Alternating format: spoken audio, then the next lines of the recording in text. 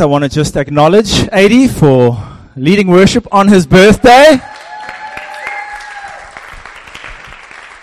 He asked me specifically to make a big deal of him this morning. Thanks, Nikki. I did ask him to sing happy birthday for himself, but he wasn't willing to do that. But Adi, we really are grateful, my man, just for your incredible sacrifice to this body. We really do appreciate you, man. And on that note, I want to also just invite anyone who has not ever put their hand up for sound and media for church. If there is an area that you are looking to contribute, just saying to yourself, actually, I do want to bring something to this body. We are looking for guys to put their hand up for that. And so please come and speak to Celeste. I nearly said Justine. Where's Celeste? There. Celeste over there. Otherwise, you can get hold of Liberty Church on the WhatsApp groups, and we will send your details across to Celeste. And with no further ado, can I invite Matthew up, who's going to be opening the word for us. And I will pray for us as he does that. And so, Heavenly Father, without your Spirit, we are incapable of understanding the truth of this gospel. And so while we may be a heavily praying church, Lord, we can never pray enough. We can never come to you enough to say, God, open our hearts to your word.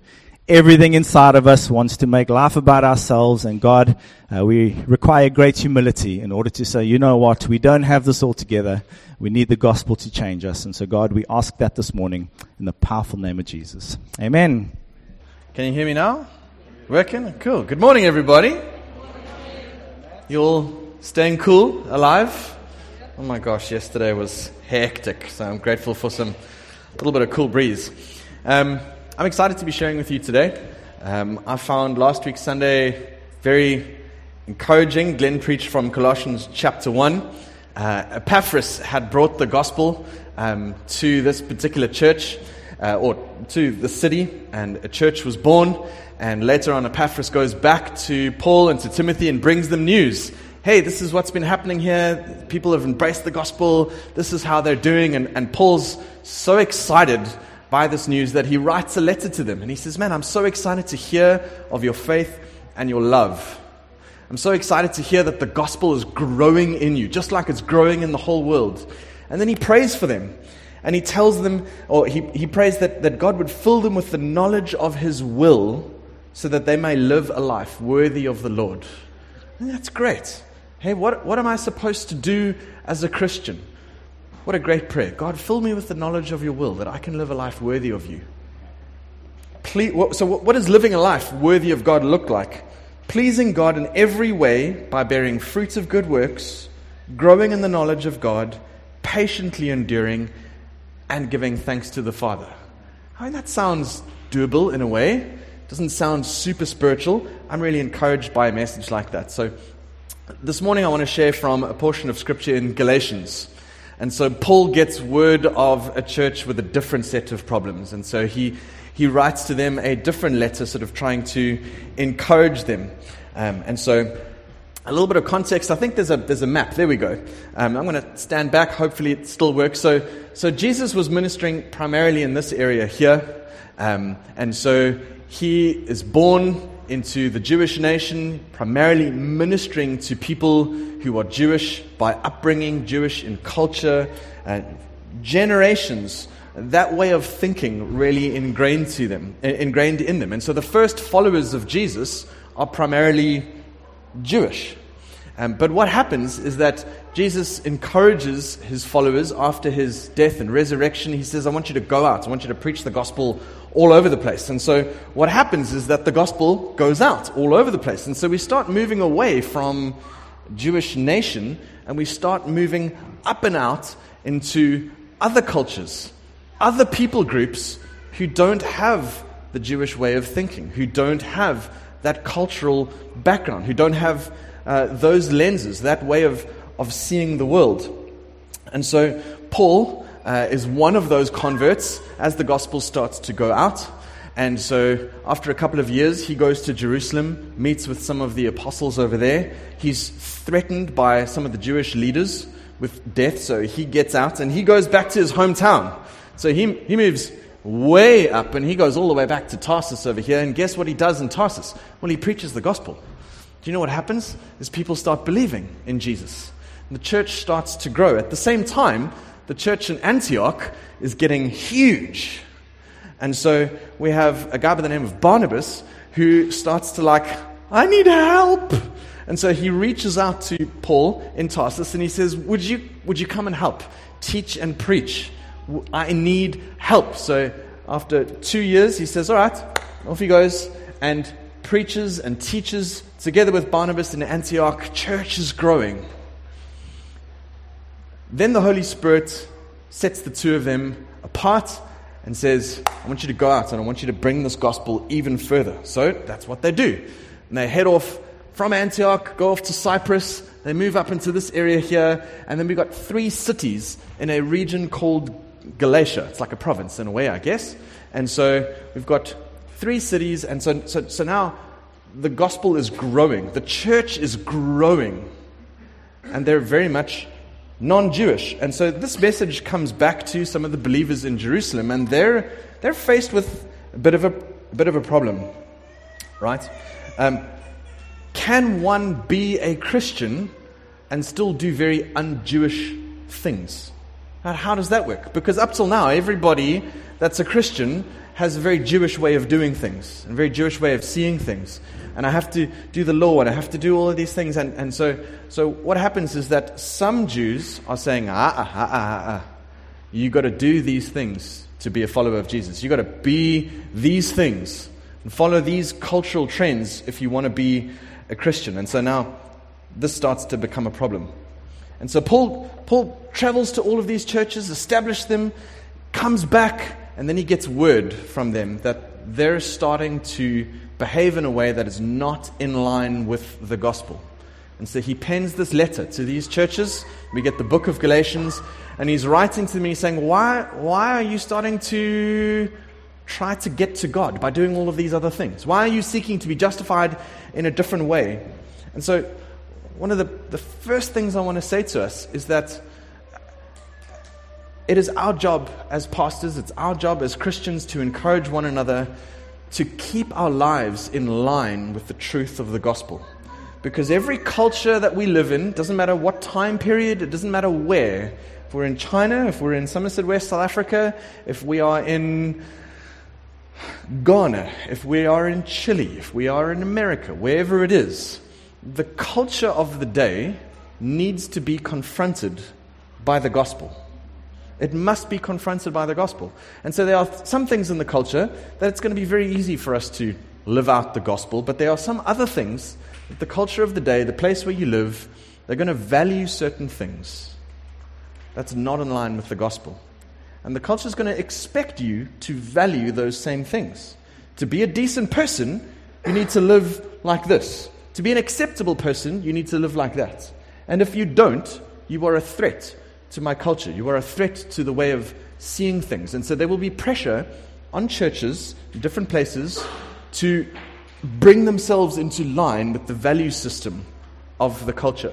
And so Paul is writing to this church to say, your conduct is not in line with the gospel. You are trying to do certain things to find acceptance that's not in line with the gospel. And these things can be very, very hard. And so we pick up in Galatians chapter 2, verse 20. I don't want to take a verse completely out of context. The context is they're receiving the pressure of, these are the things that you need to do to be good people. These are the things that you need to do to be acceptable by God. And Paul's saying, baloney. Well, he didn't say baloney, but all right, he's saying, don't do that. Keep your lives in line with the gospel. Galatians 2 verse 20. Maybe you've heard this before. He writes, I have been crucified with Christ, and I no longer live, but Christ lives in me. The life I now live in the body, I live by faith in the Son of God who loved me and gave himself for me. Why are you trying to do other things to be accepted by God? Why are you trying to do other things to be accepted by people?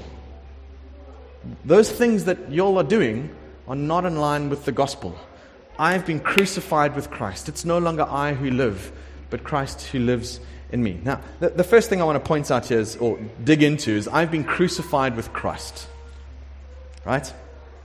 Paul here is describing the state of a Christian. He's not describing the experience of a Christian. What does it mean to be crucified with Christ? Have you ever thought about it? This is one of those verses where like, ooh, that's a famous Christian verse. I'm going to put it on a mug, get a t-shirt, I don't know, little bookmark for my Bible, whatever it is. Have you stopped to think about this? What does it mean to be crucified with Christ? I have been crucified with Christ. Firstly, I want to say what it's not an experience. It's not an emotion. It's not a feeling. Secondly, it's not something that you have to do. There's nothing to do here. And thirdly, it's not something so much that's happened to you, but it has happened to Christ. Crucifixion has happened to Christ. And because if you've put your faith in Jesus, then it means you are in Christ. And because you are in Christ, in a way, you have been crucified with Him. And so I don't want to try and sound fancy. I'm going to quote one or two people. It's more like I want you to hear this is not my idea. Right? There are some people more mature than me, and I'm going to lean on them, and I want you to feel the weightiness of this truth just by leaning on a couple of guys. So one commentator, Douglas Moo, I just love that name. That's probably right. Douglas Moo. Anyway, right, he writes this. The spiritual state of believers is the product of their real identification with Christ in the redemptive acts of His crucifixion, burial, and resurrection. Right? To be crucified with Christ, then, does not mean that believers undergo metaphorical crucifixion, similar to Christ's actual crucifixion, but that believers are regarded by God as having hung on the cross with Christ. Hey? Believers are regarded by God as having hung on the cross with Christ. And so the imagery is intended to highlight a decisive and total transfer from one state to another. Right? I am crucified with Christ. Christ was crucified. I've put my faith in Him. God looks at me, God looks at you, and regards you as having hung on the cross with Christ. You died. Christ died, you died. God regards you as having received full punishment. Full punishment for your sin, for your rebellion against God, for turning away from Him. Everything that you've done that you feel guilty about, God regards that as totally and utterly having happened.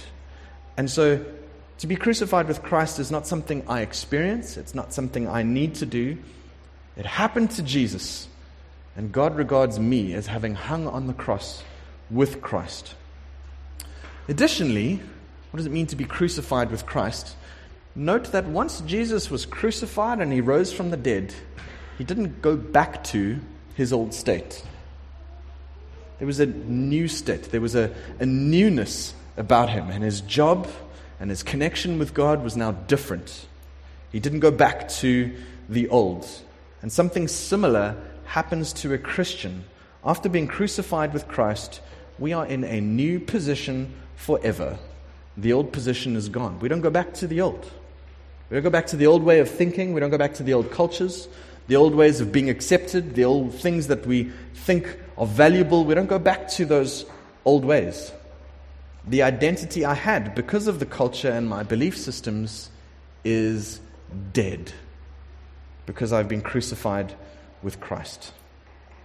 You are finished with condemnation. You no longer belong to the fallen human race. The person you once were has gone forever if we have been crucified with Christ. This positional change has got nothing to do with maturing in your faith. It's got nothing to do with growing in grace, growing in anything. This has happened. It's done. It's finished. It's what you once were. This is what you now are. Total and utter. I love that. If you have put your faith in Jesus, you have a new state that is crucified with Christ. God looks at you and regards you as having hung on that cross with Jesus. Wow. But then Paul doesn't stop there. Could have, but he doesn't. There's more to this. I've been crucified with Christ, and I no longer live, but Christ lives in me. I died, I'm crucified with Christ. I'm not living. Christ lives in me. There's Jesus resurrection power, new life, living inside of you.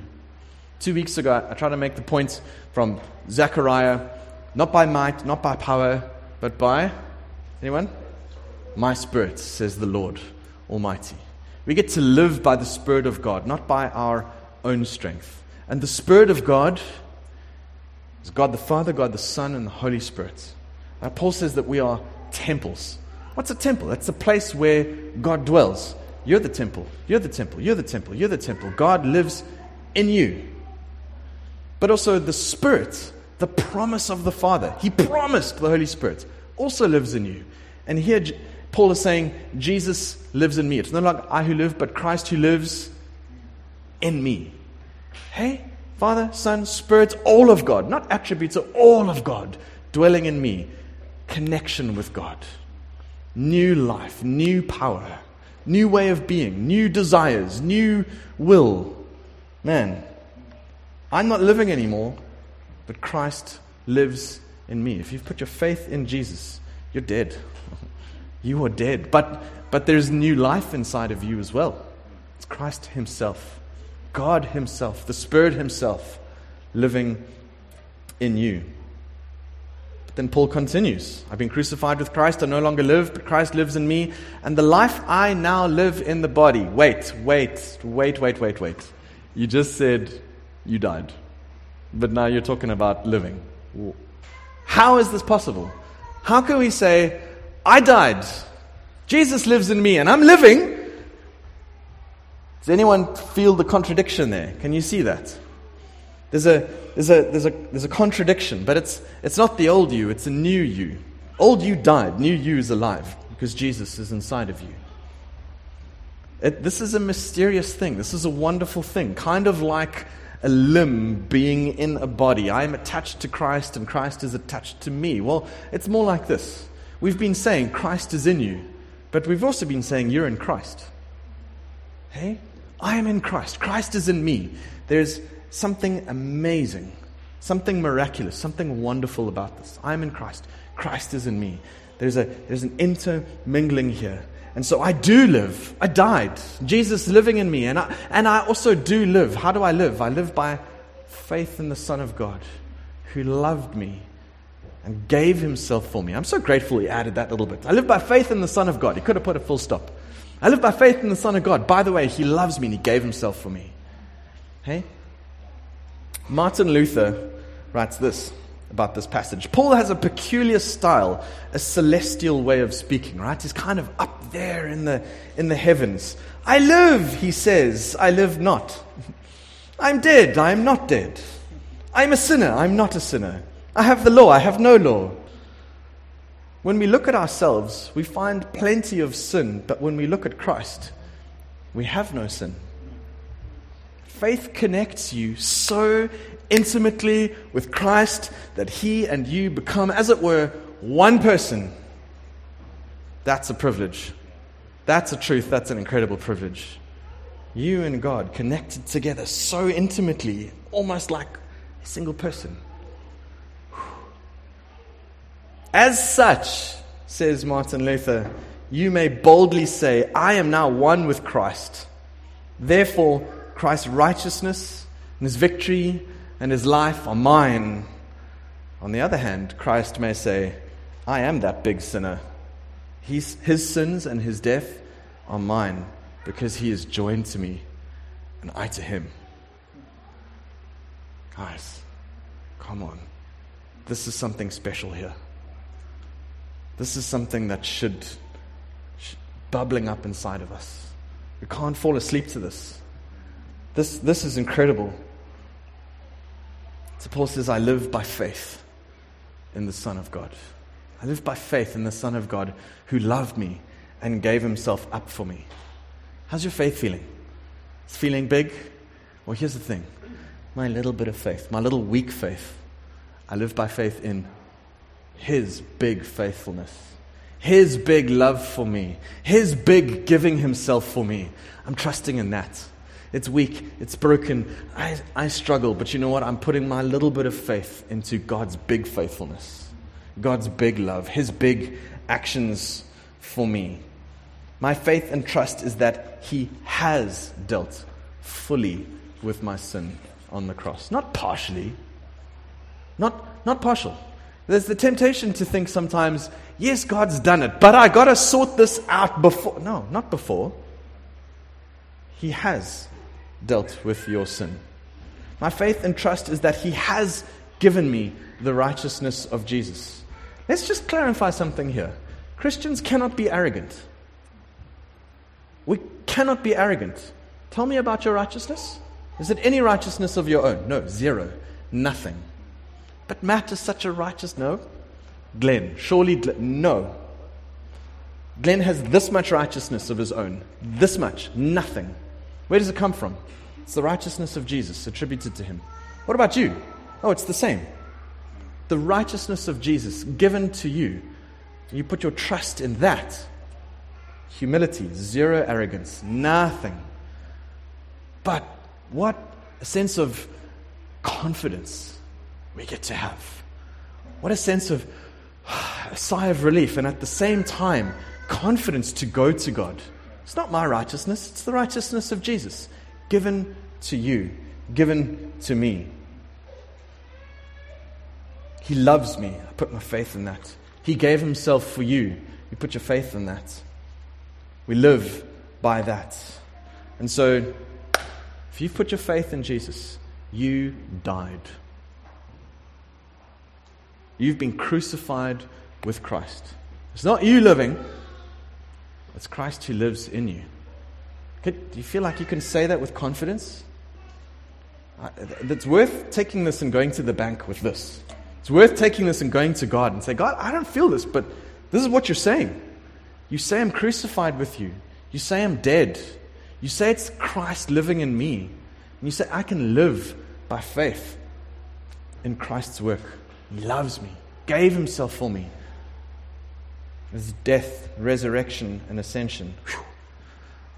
So part one of my message is, man, I just want to encourage us. I just want to inspire us. If you're feeling like deflated, bummed, stressed out, this just feels so disconnected from your reality, man, it is my prayer that you will be able to take this. Galatians 2 verse 20. Go and sit with this. God, let this be real for me. God, I want this to be real for me. So we can go out into the world in confidence, faith in God, faith in the Son of God. He loves you, gave Himself for you. It's not you. It's a new life. It's a new power. Now, some of us, I think, may be able to say, based on this, I'm so encouraged, I'm so strengthened, I want to go, I want to do this. But I know that some of us are saying, well, that's all very nice, but what must I do? Give me put this into something tangible. Okay, part 2, here we go. Some of you are like, no, that's enough. Great. You can tap out. I give you permission. Part 2 is, I just want to help put this into something practical. What can this look like? I want to talk about a tool, something that might help you put some of these things into practice. And if you like one or two of them and some others that you don't, that's fine. Basically, harvest something, glean something here that is helpful for you. I want to urge us and encourage us to live our lives in line with the gospel. We've died. It's not me anymore. The old ways of being accepted, the old ways of being valid in the world. No. Jesus, I died with Him. I'm considered crucified with Him. And Christ lives in me, and I've died, but I also have a new life. How can I do that? When I wake up in the morning, how can I do this? How can I live my day like this? You're in the boardroom. Something rough is going down. How do I do this? How can I be in the boardroom being crucified and Christ living in me and me putting my faith and my trust in Him? How do I get to have a hard parenting moment? Living like this. How do I live like this when I just got a whole whack of money that came my way? Good deal. I don't know. Whatever it is. I just got paid a lot of money. How do I do this? I'm in hospital right now. Matt, how do I do this? I want to offer you a tool. It's not Jesus didn't teach this. I'm trying to find practical ways to bring us back to this. Bring our minds and our hearts back to this space. So it's a little acronym. Some of you I know have heard me share this before. In the last, let's say, 2 years, I found this to be really helpful for myself. I just want to share it with you. It's a little acronym. It goes like this: APTAT. APTAT. I don't know. APTAT. Somehow my brain remembers it. Yeah, you sorry? Patat. It could be. If that's going to work for you, that's great. Right. So A, the first one is, let's just admit that my old way of seeing things, my old way of doing things, my natural way of engaging with this world is not sufficient. I can't do it. I feel like I want to do a Star Trek, but at that accent, we don't want to do that, right? I can't do it. I just don't have the power. You know the one? Okay? I can't do it. My perspective is limited. Your motives are selfish. Your wisdom is insufficient. This is a big one for me. I cannot create an outcome that is of eternal value. I don't have the power to do that. God, I admit, can't do it. Only you can. I admit, I'm going to mess my kids up. If you don't get involved, God, I'm going to mess up this relationship. I'm going to blow this money in a way that's a complete waste of time, God. Help me. I admit, I cannot do it. The old me, the old way of doing things. Cultural norms, cultural values, whatever it is, the pressure on the people from the people around me. I admit, God, nope, doesn't work. And then the next one is to pray. Now this is a posture of humility, isn't it? And so the next one, to pray, is like humility in action. God, I admit, I can't do it. Help me. You can, I can't. I need help. Pray for the life of Christ to be in you. Pray for God's intervention. Pray for wisdom. Pray for the filling of the Spirit. Pray for spiritual gifts. I don't know, in that particular moment, maybe it's when you wake up in the day. Maybe it's in the boardroom. Maybe it's with your kids. You know what's really helpful is if you're having a little bit of conflict with kids, just press a pause. Your kids will get used to it. My parents are crazy. Okay, fine. Just hold on a second. What am I doing? I'm just stepping out. I'm like, God, please help me. I can't do this. You can pray aloud. That's okay. It's called modeling. You get to model that to your kids. Right? And you come back. All right, I'm back with you. It's kind of like saying, old me, no. Get out of here. Christ's life, help me. Okay, now I've got to do something. Right? So, admit and pray. And the next one is trust. And I think this is closely linked to the P, so you could probably do an at-pat if you wanted to. You can shuffle them around, right? I'm going to trust in God. But what I mean by trust is trust in a specific promise of God. I found this helpful because sometimes, there can be the generalities of God is good, God is kind. I need help with my kids right now, God. I need help because the bank and God, you're good, but help me. And sometimes it's really helpful to have specific scriptures, promises of God, to trust in, because the promises of God are all over the Bible. And no, it's true. You don't want to take verses out of context and take promises that are not actually intended for you, but by and large, the scriptures are full of the promises of God. And the more you know the scriptures, the more promises there are floating around in your mind for the Holy Spirit to say, there it is, that one. Hey, the Holy Spirit's able to bring to mind, because that's what one of the things the Holy Spirit does, is He brings to mind what Jesus has taught. And so, if you are full of the Word, the Spirit is able to work wonderful things inside of you. But what if you're not full of the Word? What if you're saying, but this is kind of new to me, Matt. Any promise of God is totally worth it. Get one. Open your Bible. Ransack the Scriptures, looking for the promises of God. You find one, hold on to that. That's sufficient to go. What a great place to start. Don't stop there. Keep going. It takes years and years and years and years. And then you get old and you forget some of them. And then you relearn them and you think, well, who put that in the Bible? I don't remember reading that. You just keep going. And so, depending on your scenario, you're able to ask, Holy Spirit, please just help me to trust in you. I'm struggling here. Help me to trust in you. And then some of the scriptures can come to mind. Can I give you some examples? Scriptures that we can trust in. Are you guys doing okay? Are you with me? I know it's hot. Right? Isaiah 54 verse 10. A great example. Though the mountains be shaken and the hills be removed, Yet my unfailing love for you will not be shaken, nor my covenant of peace be removed, says the Lord who has compassion on you. Right? Mountains around you are crumbling. Your world, the things that are stable and never change, it's now crumbling around you. God, what is happening? I don't understand what's going on. I'm freaking out. And God says, my unfailing love for you is not going to be shaken. Your world's crumbling. I love you. It's never going to change. I'm with you. I will never remove my covenant of peace from you. That's a cool promise to hold on to. God, I'm freaking out. Or, I've been such a bad person and look at the things that I've done and I love you. I love you. God, are you sure? Yes, I love you. That's a cool passage, a cool promise to hold on to. John chapter 1, verse 12 to 13. Yet all who did receive him, Jesus, to those who believed in his name, he gave the right to become children of God. Children born not of natural descent, nor of human decision, or of husband's will, but born of God. You sometimes feel like an illegitimate Christian. I don't belong to this group of Christians. I don't deserve God's love. No. If you believe in Jesus, you've been given a right to be called a child of God. You are born by the Spirit of God. You don't earn that right. God gives it to you.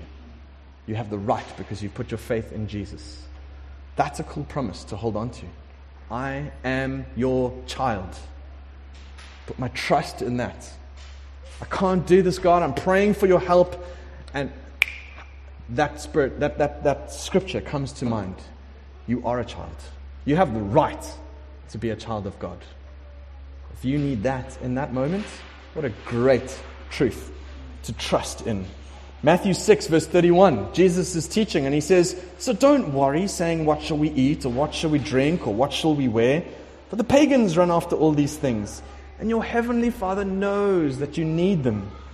But seek first the kingdom of God, and all these things will be added to you. What's the promise? God knows you need it.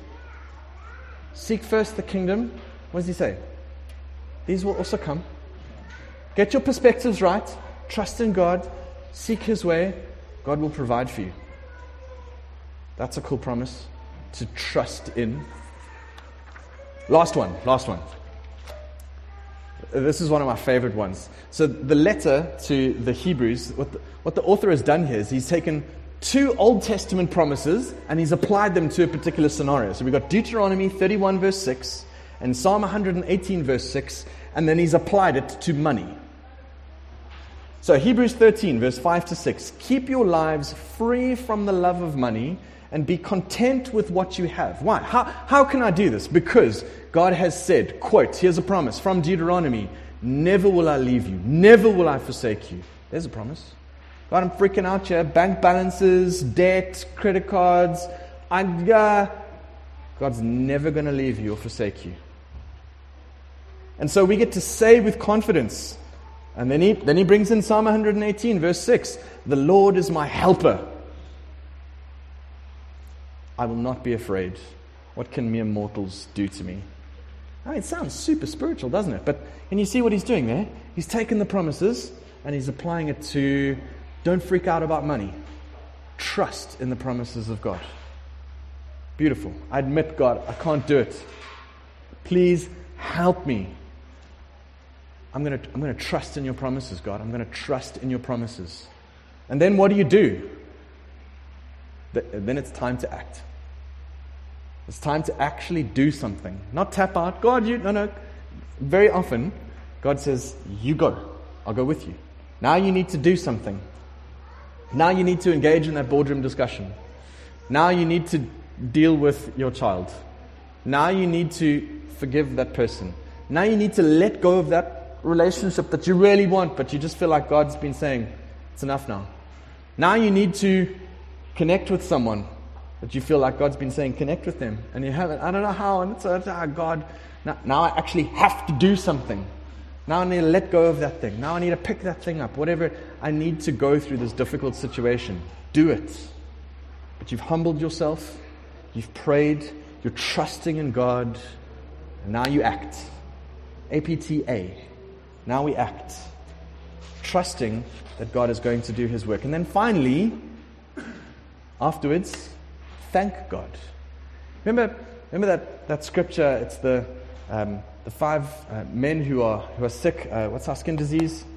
Leprosy. And they come to Jesus and He prays for them. And off they go and they find they've been healed. And one dude comes back to Jesus. Jesus says, what? Weren't all of you healed? Why are you the only one who's come back? I don't want to be like those other guys. I want to be like that one person that comes back to Jesus and says, thank you. Thank you for what you've done. Now, here's the thing. Sometimes when you act, you're so aware of the presence of God, the grace of God. Sometimes situations turn around and you're like, wow, God, only you could have done that. And sometimes things go pear-shaped.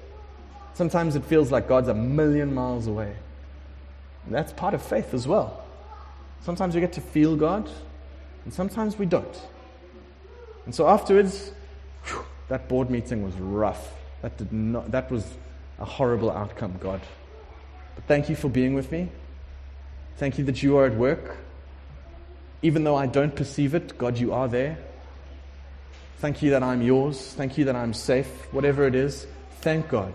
Outcome you wanted, outcome you didn't want. Do you trust God to have been working? Do you trust God to have heard your prayers? Do you trust God that maybe His answer is not what you want, but it's the better answer? Whatever it is. God, you're at work. I feel like I'm dying here, God. God's at work. He hasn't left you. He'll never leave you, never forsake you. I'm trusting in that. God, I'm going to thank you for that. So, APTAT. How do I live that it's no longer I who lives, but Christ who lives in me? How do I live in such a way that I'm crucified with Christ? How do I live in such a way that I'm living by faith in the Son of God who loved me and gave Himself for me? And you may have some other ideas, you may have some experiences, but I'm really hoping that some of these things are little tangible, practical things that you can actually do in those moments just to bring us back to being in line, bring our conduct in line with the gospel, bring our hearts back into line with the truth of what God has done. Bring our minds back to the place, oh yes, I'm trying to do it again by myself. Okay, God, it's you. Little practical tools that we get to live, not us, but Christ who lives in us. I'm really hoping that is helpful. And so what I want to do is what a wonderful opportunity for us to take communion. Right, so we're going to take the bread and the cup. That bread that we break is a reminder that Christ was broken for us, His body broken for us on the cross. That juice reminds us of His blood shed for us. And one of the great things, I'm so grateful that God chose a symbol that we actually consume and it becomes a part of us. In me. And Christ is in me and I am in Christ. And we are intermingled together somehow with this new life. So what a great opportunity for us to strengthen our faith by doing this. How am I living? By what strength am I trying to live? By what power am I trying to achieve these things? Are these things even worthwhile running after? What a great opportunity for us to analyze our lives, analyze our space. What a great opportunity for us to forgive someone. It's been so hard to forgive by being reminded of how much we've been forgiven. How can I not forgive if Christ has forgiven me of so much? The Father has forgiven me of so much. And what a great opportunity to say afresh, God, I admit I can't do this. I need your help. I'm trusting in you. I'm trusting in the work of Jesus. I'm trusting that I belong to you. And so I invite you to go and get some bread and some juice. I think they've been spread around the room. And to come back to your seats. And I'd love for us, if you're comfortable, for us to all do this together and to prayerfully work through this. And after that, we'll pray.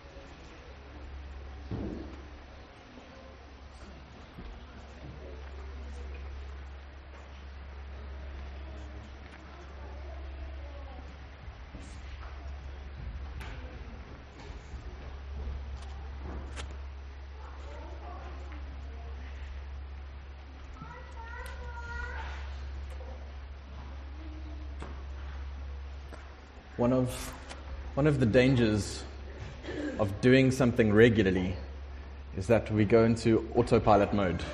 We can go into neutral. We can just do. We can just eat bread and drink juice. That's just what we do. So I want to encourage you to get out of neutral if you've accidentally slipped into that, and be present, be mindful of what it is that we're doing. I want to give an invitation here. If, as I've been speaking, you've been listening and you've thought to yourself, I don't think I'm in Christ, and I don't think that Christ is in me. I think I've been doing this just because this is what everyone around me has been doing. But this is not something I myself have done. I myself have not put my faith in Christ. If that's something that you want to do, I invite you to pray a very simple prayer. There's nothing that you need to do.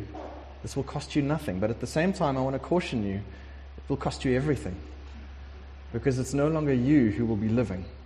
It's not your life anymore. You're giving it away. But you get to live by the power of another.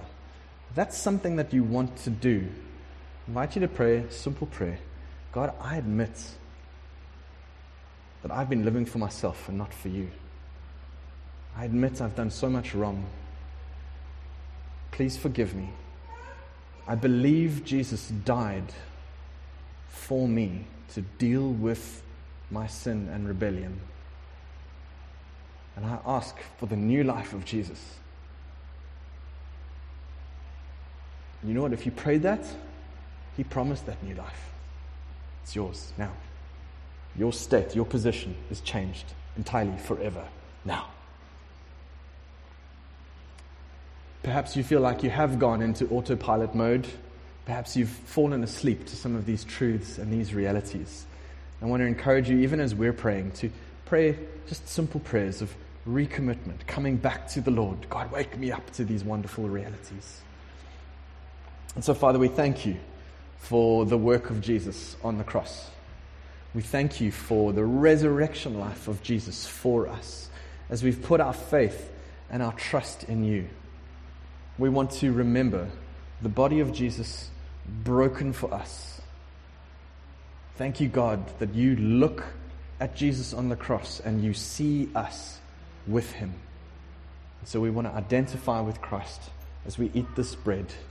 Thank you for your body broken, Jesus.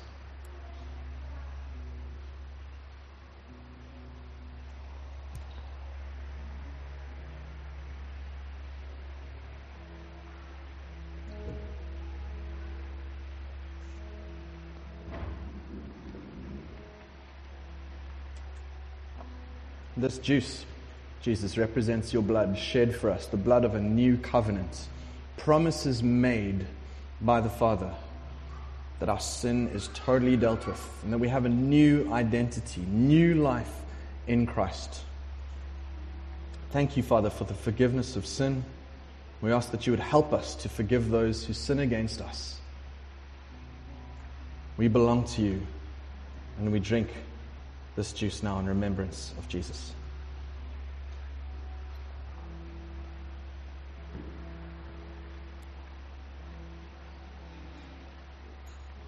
So, Father, you've done amazing things for us. You loved us. You sent Jesus for us so that anyone who believes in you would have new, eternal resurrection life. God, we're all in such different places in life and what we're experiencing, the things in our relationship with you. God, lift our eyes, stir fresh faith in us, I pray. Thank you for washing us clean. Thank you for newness. Thank you that it's like getting out of a shower, feeling fresh and strong again. God, wash us anew with your Spirit. Wash us, strengthen us, fill us with your Spirit. Thank you for new life. Open our eyes once again to the wonderful truths found in Scripture, your promises for us. Thank you that when we pray, we get to be straight in your presence, then and there, in your presence, you hearing us, you delighting in us. Help us to keep our lives in line with the gospel. Help us to live in such a way that it's not us, but it's Christ who lives in us, who gave himself for us and loves us. Help us to worship you now in spirit and in truth. In Jesus' name we pray. Amen.